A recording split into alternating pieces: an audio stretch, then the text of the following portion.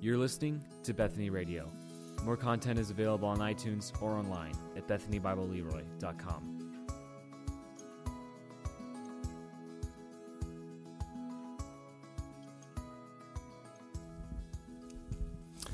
Well, good morning. We are continuing in the book of Romans, so find your copy of God's Word that you have and head to the book of Romans, chapter 7 with me this morning.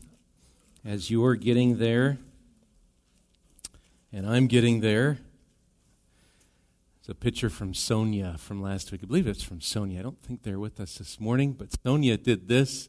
Last week we were talking about just when the word says, shall not covet, and then just coveting comes, and she's got on the one side, don't climb on the wall, the one, probably the parent says. And then what do? Climb on the wall. And there's one other one. There it is.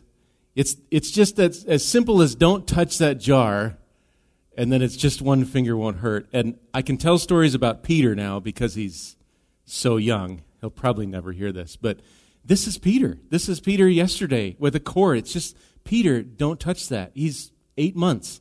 And it's just that hand is just out there. I thought, man, this is just the illustration of this. But Sonia drew that, and I appreciate it. Just that, don't do that, and just within us says, well, that is the thing I must do.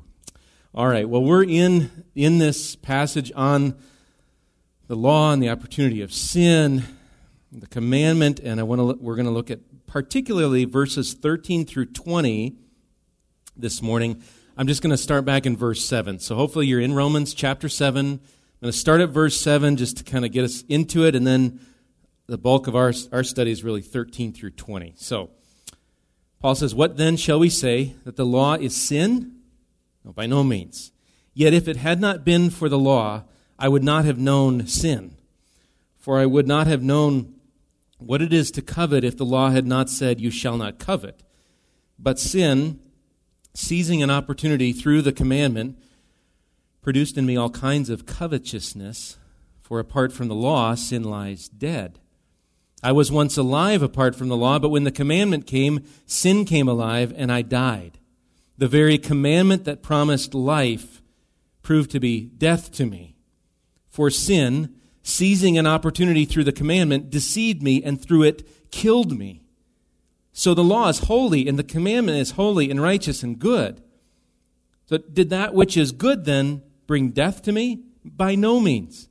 It was sin, producing death in me through what is good, in order that sin might be shown to be sin, and through the commandment might become sinful beyond measure. For we know that the law is spiritual, but I am of the flesh, sold under sin. For I do not understand my own actions. For I do not do what I want, but I do the very thing I hate. Now if I do not... verse 16. I got to read this. This is hard. Now if I do what I do not want, I agree with the law that it is good. So now it is no longer I who do it, but sin that dwells within me. For I know that nothing good dwells in me, that is, in my flesh. For I have the desire to do what is right, but not the ability to carry it out. For I do not do the good I want, but the evil I do not want is what I keep on doing. Now if I do what I do not want, it is no longer I who do it, but sin that dwells within me. Let's pray again. Father, here we are in your word, together, gathered. We want to trust your Spirit who has written this word through men of old, preserved it for us, that you, Lord, would bring understanding to our hearts, encouragement, strength to walk with you in these days, Lord, where we groan, and we will look forward to your return and our new bodies one day. Lord, we thank you for the promise and the hope and the already work you're doing. Lord, would you guide us as we study this in the work you have yet to do in us, that we might understand what you have written. We pray this in your name. Amen. There is debate among scholars and Christians in general over what we've just read in chapter 7. really the passage that we're in, this verses 13 or 14 through 20, is pretty central to this debate. And here's the question for the scholars, or just just Christians, doesn't have to be scholarly, but the question. Is Paul, in the bulk of what we're going to study, in verses 13 through 20 or 14 through 20, however you kind of delineate it, is he describing life here in terms of one who is regenerate, that is, one who has been born again by the Holy Spirit to belief in Christ? That is he describing a Christian, or is Paul speaking in terms of the past, like before one comes to Christ? We'll call it, that's the unregenerate one. Paul doesn't just come out and say, okay, just a reminder, here is who I'm talking about. So we must infer from the passage, just, Paul, who do you have in mind here? Which is then going to affect how we interpret and how we apply this passage. So, let me lay out a few quick arguments for kind of both viewpoints here. First, the viewpoint that this is Paul addressing the non-Christian, the unregenerate. Okay, is that what Paul has in mind with this verses 13 through 20? Couple things in the favor of this view. Number one, the language at times sounds like that of the unregenerate. So Paul mentions some things that in other places he deems untrue of believers, like verse 17 in our passage, or verse 20 where it talks about this sin dwelling within, or in verse 14 there's this phrase of sold under sin, which would seem to oppose what he implies in chapter 6, verse 2, where we've died to sin, or verse 18, we've been set free from sin, and so he's talking about dwelling sin. I thought we're free from sin. So there's language. Number two, the Holy Spirit appears absent, not absent in terms of writing, but just the mention of him. So those taking this view, they would see there's no mention directly, at least, of the Spirit's work here, really in verses 7 through 25. But then in chapter 8, if you read ahead, the Spirit is definitely mentioned. So kind of non-Spirit and then Spirit mentioned in chapter 8. Number 3, Romans 7, verses 5 and 6 act as an outline for chapters 7 and 8. Let me show you this. Doug Moo, who I've used before, takes this view and he shows this in these verses 5 and 6. Look at them again. This is interesting. Verse 5 anyway. Says, "For while we were living in the flesh, our sinful passions, aroused by the law, were at work in our members to bear fruit for death." And so verse 5 seems to indicate our unregenerate state, our living in the flesh, sinful passions, bearing fruit for death, which might sound like our passage today. And so Doug Moo sees this is kind of an outline for chapter 7. And then verse 6 says, "But now we are released from the law, having died to that which held us captive, so that we serve in the new way of the Spirit and not in the old way of the written code." And then connects that to that releasing of the law from captivity, serving the Spirit, connects that to chapter 8. So kind of using verses 5 and 6 to kind of parse out, here's chapter 7 and then 8. In summary then for this view, and again, either way, this is an in-house debate among Christians who are looking to Christ for salvation. More scholarly minds than I are tackling this passage, and they're landing on either side of it. And so I can see an attraction for that view based on the text. There's some things in that favor. The other view, though, is that of Paul addressing the regenerate, the believer, the Christian. And this is the view that I would lean heavily towards. So it's the right one, right? No, you can debate with me afterwards, whichever way you think on this. Again, I'm not probably going to hit all the points between these two views. Let me lay out a few things towards my view that would be, Paul has in mind the regenerate, the Christian here. Number one, the present tense. The present, past tense, what happened, present, this is going on now. Paul speaks in the past tense really in verses 4 through 13. But then in verse 14 and onward, it's the present tense. There's this sense of currency. Presently, things are going on. And this presently is the case for Paul. So there's the present tense.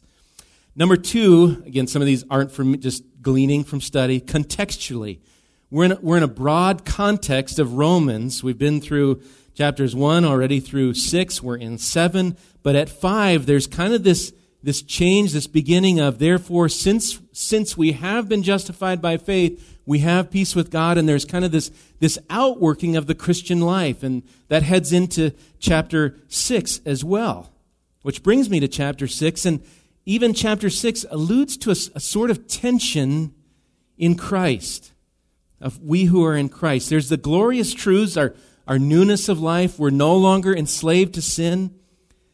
But then Paul will talk about, he says, you must consider yourselves dead to sin and alive to God. Or he has an admonishment in verse 12 to do not let sin reign, which kind of implies there's an admonishment. Do this. Don't let it do this.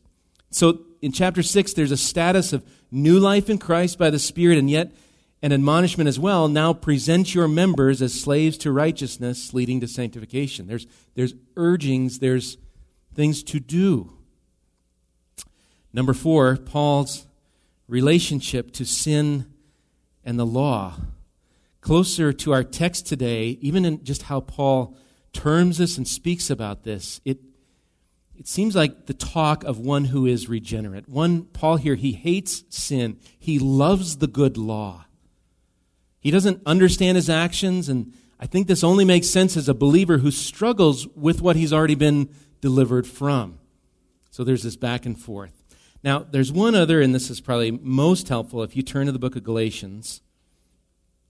And this, I understand, there's a long setup for this, but I'll be shorter on some of my points through the verses. But it's helpful to think, okay, what's going on? That's the debate. What's going on here? So if you go to Galatians chapter 5, Galatians 5, if you find Ephesians, you've gone just a hair too far. Chapter 5, who wrote Galatians? Paul did as well. And so we come to this in verse 13, and I'm going to read all the way through chapter 6, verse 1, and just listen as I go through here.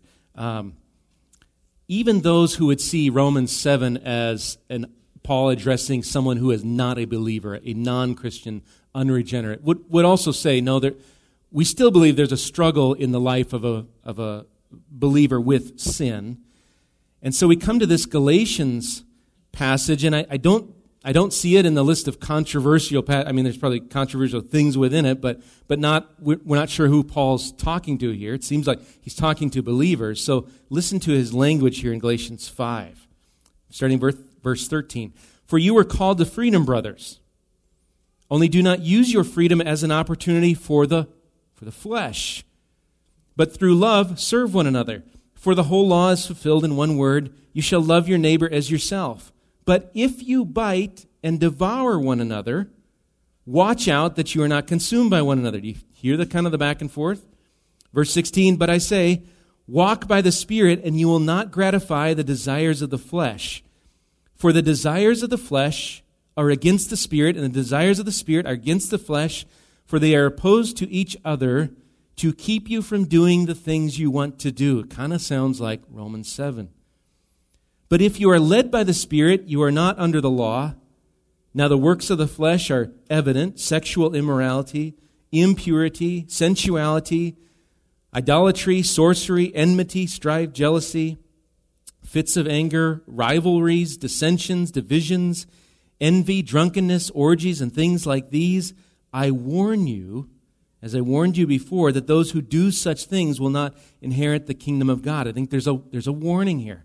Verse 22, but the fruit of the Spirit is love, joy, peace, patience, kindness, goodness, faithfulness, gentleness, self-control. Against such things there is no law, and those who belong to Christ Jesus have crucified the flesh with its passions and desires. So there's kind of the back and forth. Verse 25, if we live by the Spirit, let us also walk by the Spirit. Let us not become conceited, provoking one another, envying one another.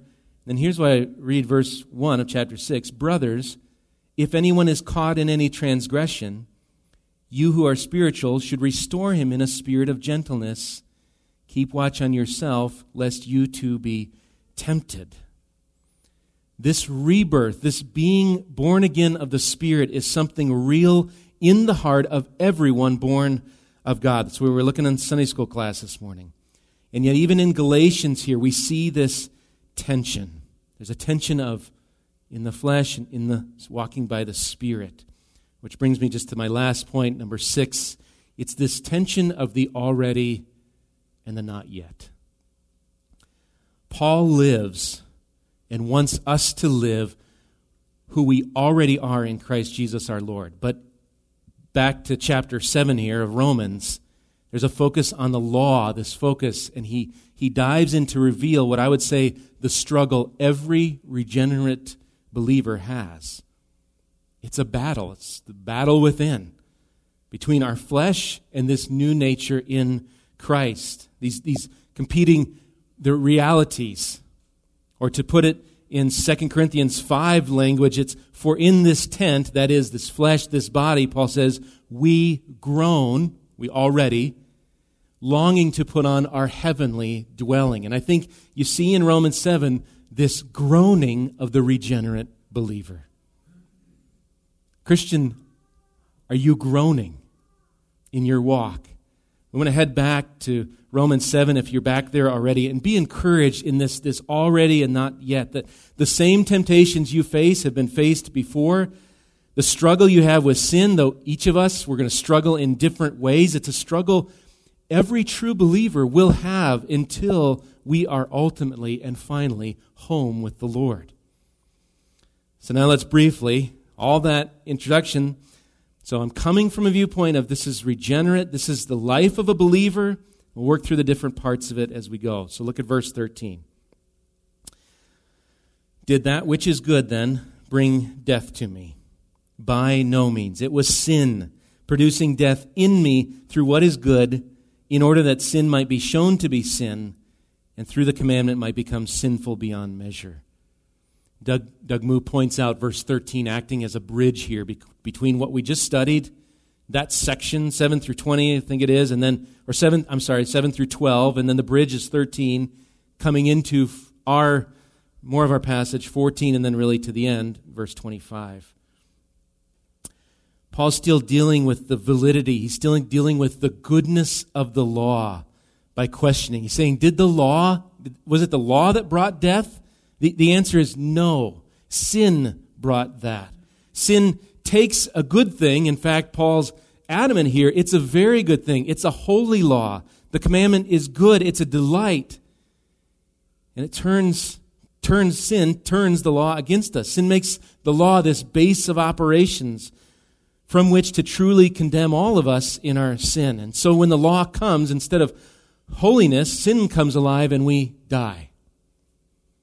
And again, my thoughts here are led to the supposed plan of the enemy of God, Satan, to use the law to sow doubt, disbelief in the heart of man of God's goodness and his commands.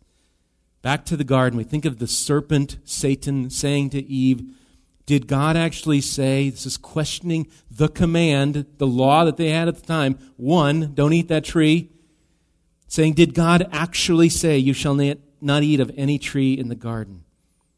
And yet, Adam and Eve ate, and the world was plunged into sin, which is really, I think it's 1 John tells us the definition of sin, it is lawlessness.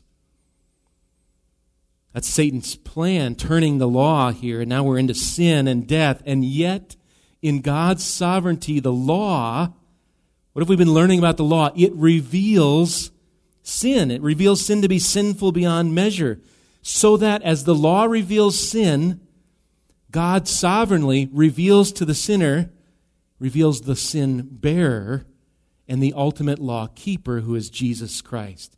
Satan here, this is maybe harder to understand, but he can be crafty, a deceiver, and yet he cannot thwart, even trying to use the law, he cannot thwart the almighty purposes of God that will take place. His plans are sure.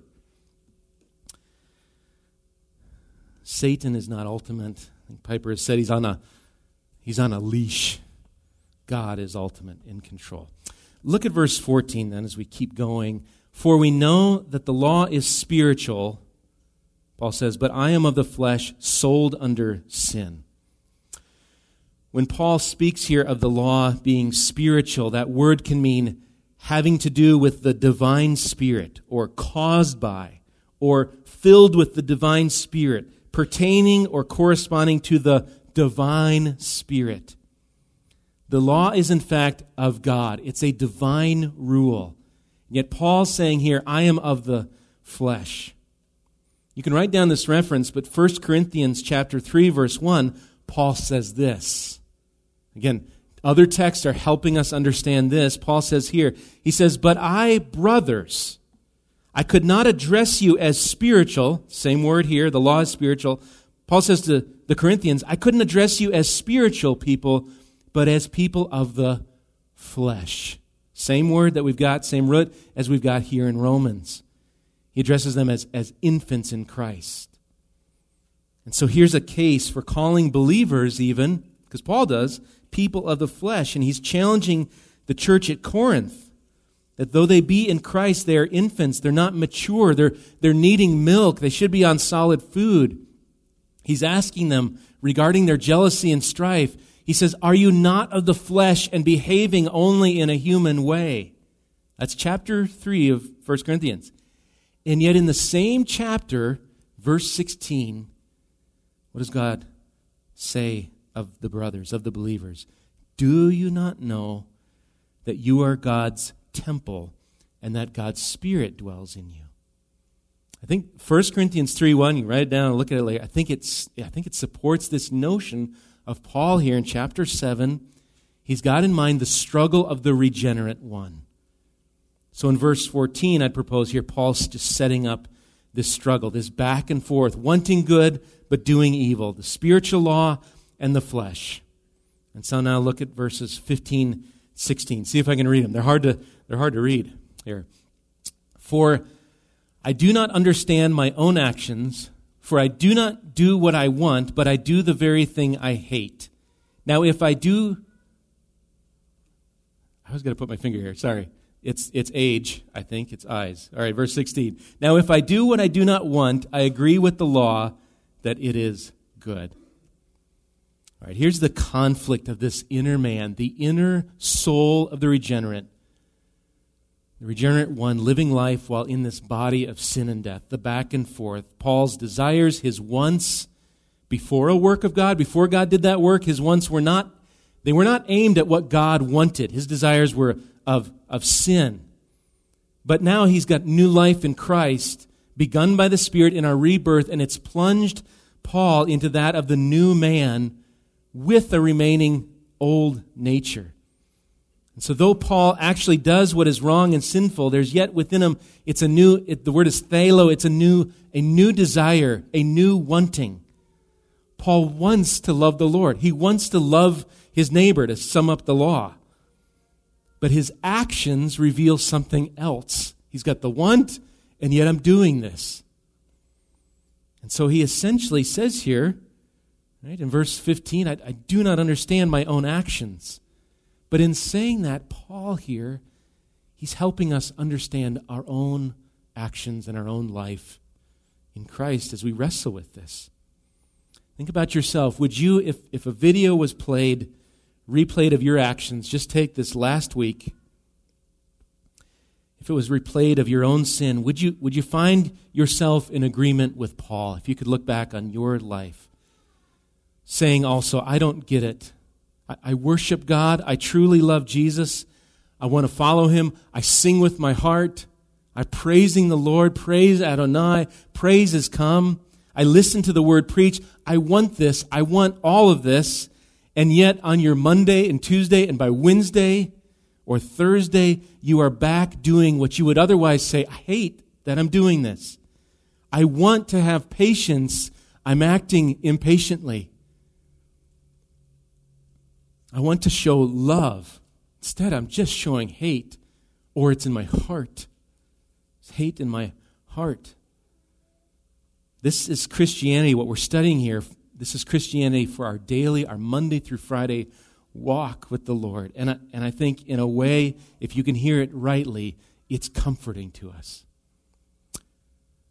Verse 17 then forms one of Paul's twin conclusions here, where he says, "So now it is no longer I who do it, but sin that dwells within me."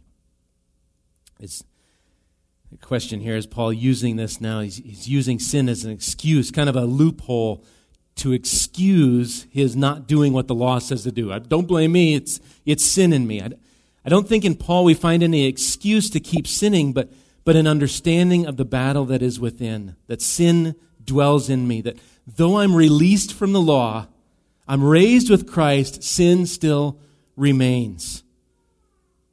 So Romans 7, rather than, again, discouraging us, I think it ought to, in a way, encourage us, because it tells us there's a reality of indwelling sin. And yet, it's going to point to the reality of the victory in Jesus Christ. Verses 18 through 19 kind of reiterate this struggle. We hear almost the same kind of wording here, and then a conclusion comes in verse 20. Let me read 18 through 19. Again, Paul, "For I know that nothing good dwells in me, that is, in my flesh. For I have the desire to do what is right, but not the ability to carry it out. For I do not do the good I want, but the evil I do not want is what I keep on doing." Verse 18, Paul speaks of the desire to do what is good, and in the ESV at least it says, he does not have, but not the ability to carry it out.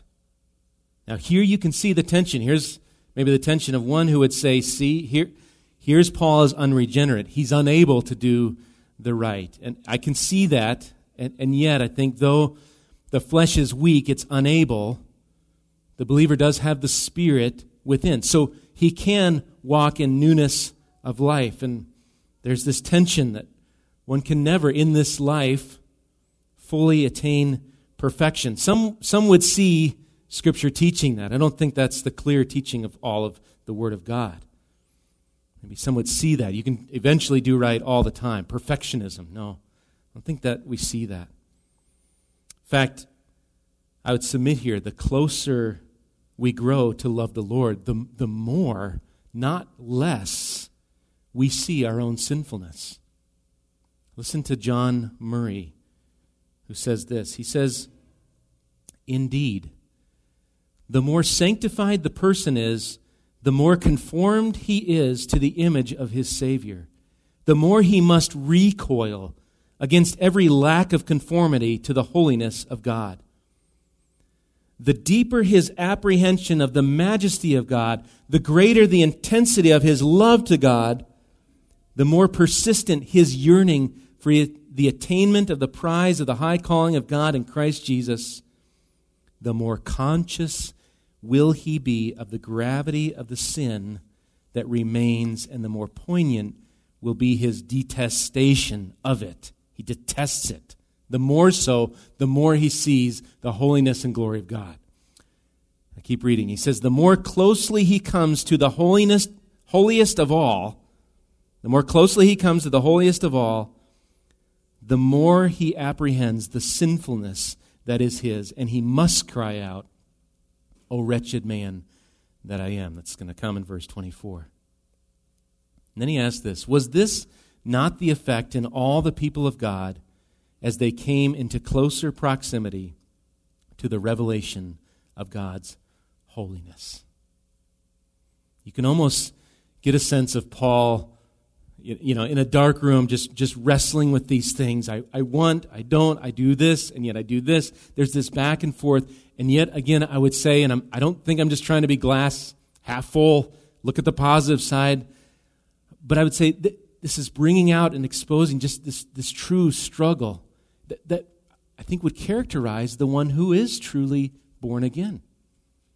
Characteristic, different for each of us, wrestling with different sins. Your sin, that not mine, but there's all these sorts of different things going on. But the wrestling, the disgust that I don't want what the Lord wants, and I'm doing this evil, and then I want this, and I do this instead.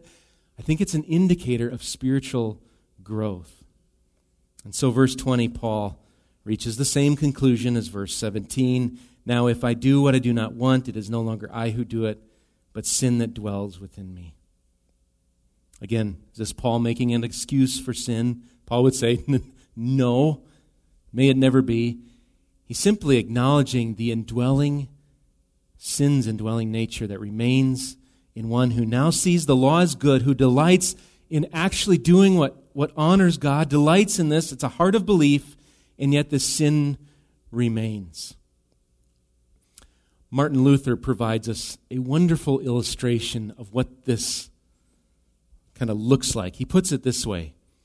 He says, original sin is in us like the beard.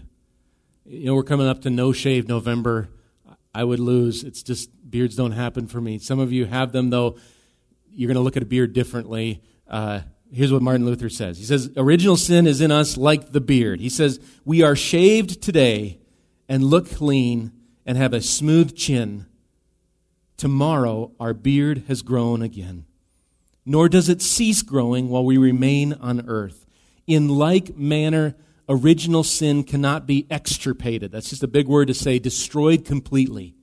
Sin cannot be extirpated from us. It springs up in us as long as we live.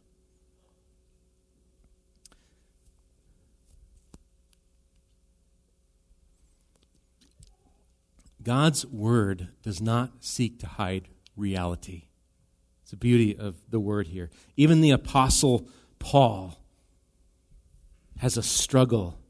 And if we take this passage as evidence for the struggle, again, in the believer's life, we can take, I think, comfort here.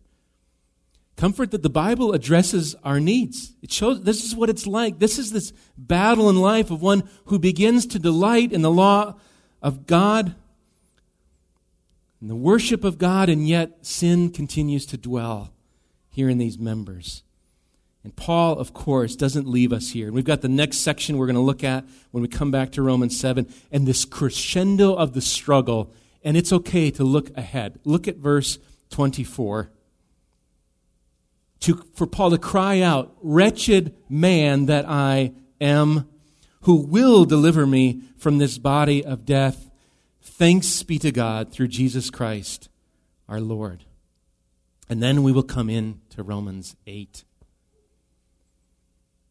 I want to close with a discussion that Wayne Grudem, it's regarding sanctification. He says this, as we close and look back, think on this, and think of sanctification, our growing in holiness, think of that progressive sanctification, growing in holiness. He says, once we have concluded that sanctification will never be completed in this life, he says we must exercise pastoral wisdom and caution in the way we use this truth. And you could say that for this passage. Once we realize, okay, there's a struggle. There's a new want, there's a new desire, and there's an indwelling sin, and there's this tension in the back and forth. He says we need some pastoral, we need some wisdom here. And this is helpful as we look at this. He says, number one, some may take this fact and use it as an excuse not to strive for holiness or grow in sanctification. You know, I don't have to. I'm never going to be perfect anyway. Why grow towards holiness? The Bible, he says, it's a procedure exactly contrary to dozens of New Testament commands. Don't use this passage as an excuse to not strive for holiness. He says, number two, others may think about the fact that we cannot be perfect in this life and lose hope of making any progress in the Christian life. An attitude that is also contrary to the clear teaching of Romans 6 and other passages about the resurrection power of Christ in our lives, enabling us to overcome sin. Therefore, he says, although sanctification will never be completed in this life, we must also empathize that it should never stop increasing in this life. Jesus' own words to his disciples on the night when he was betrayed and arrested, I think, are fitting and worth bearing in mind here. Remember what he told them? He said, watch and pray that you may not enter into temptation. He said, the spirit indeed is willing, but the flesh it's weak. But remember the context where Jesus said that, because the context is of Jesus submitting to the Father in this eternal plan of redemption, going to shed his blood on the cross to satisfy the wrath of God and impute to all that look on him and believe on him, impute to us the righteousness of God. So, spirit is willing, flesh is weak, and Jesus is heading to the cross for sinners who look to him.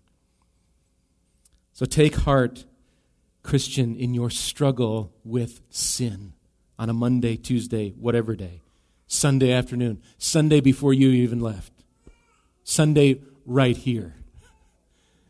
Sin as we're worshiping, we're praising Adonai, and there's just sin, or there's pride, there's just things coming up. Take heart in that struggle. Paul's going to say in chapter 8, verses 31 through 32, if God is for us, who can be against us?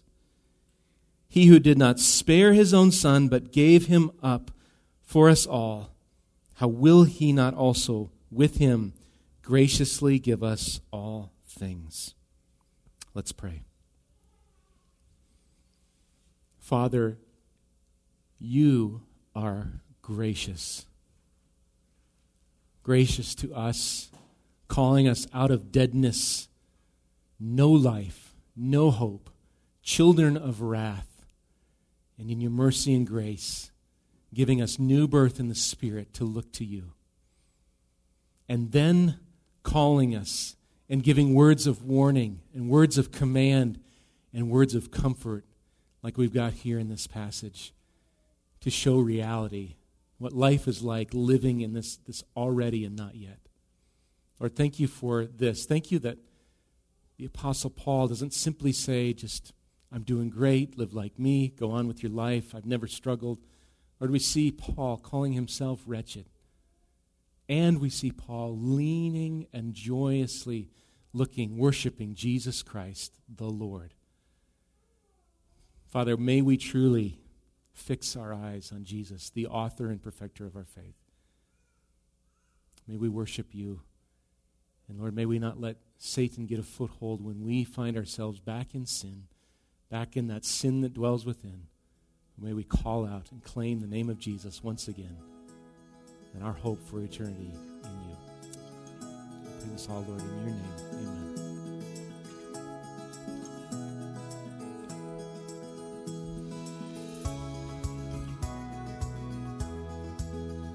You've been listening to Bethany Radio, a production of Bethany Bible Church in Leroy, Minnesota.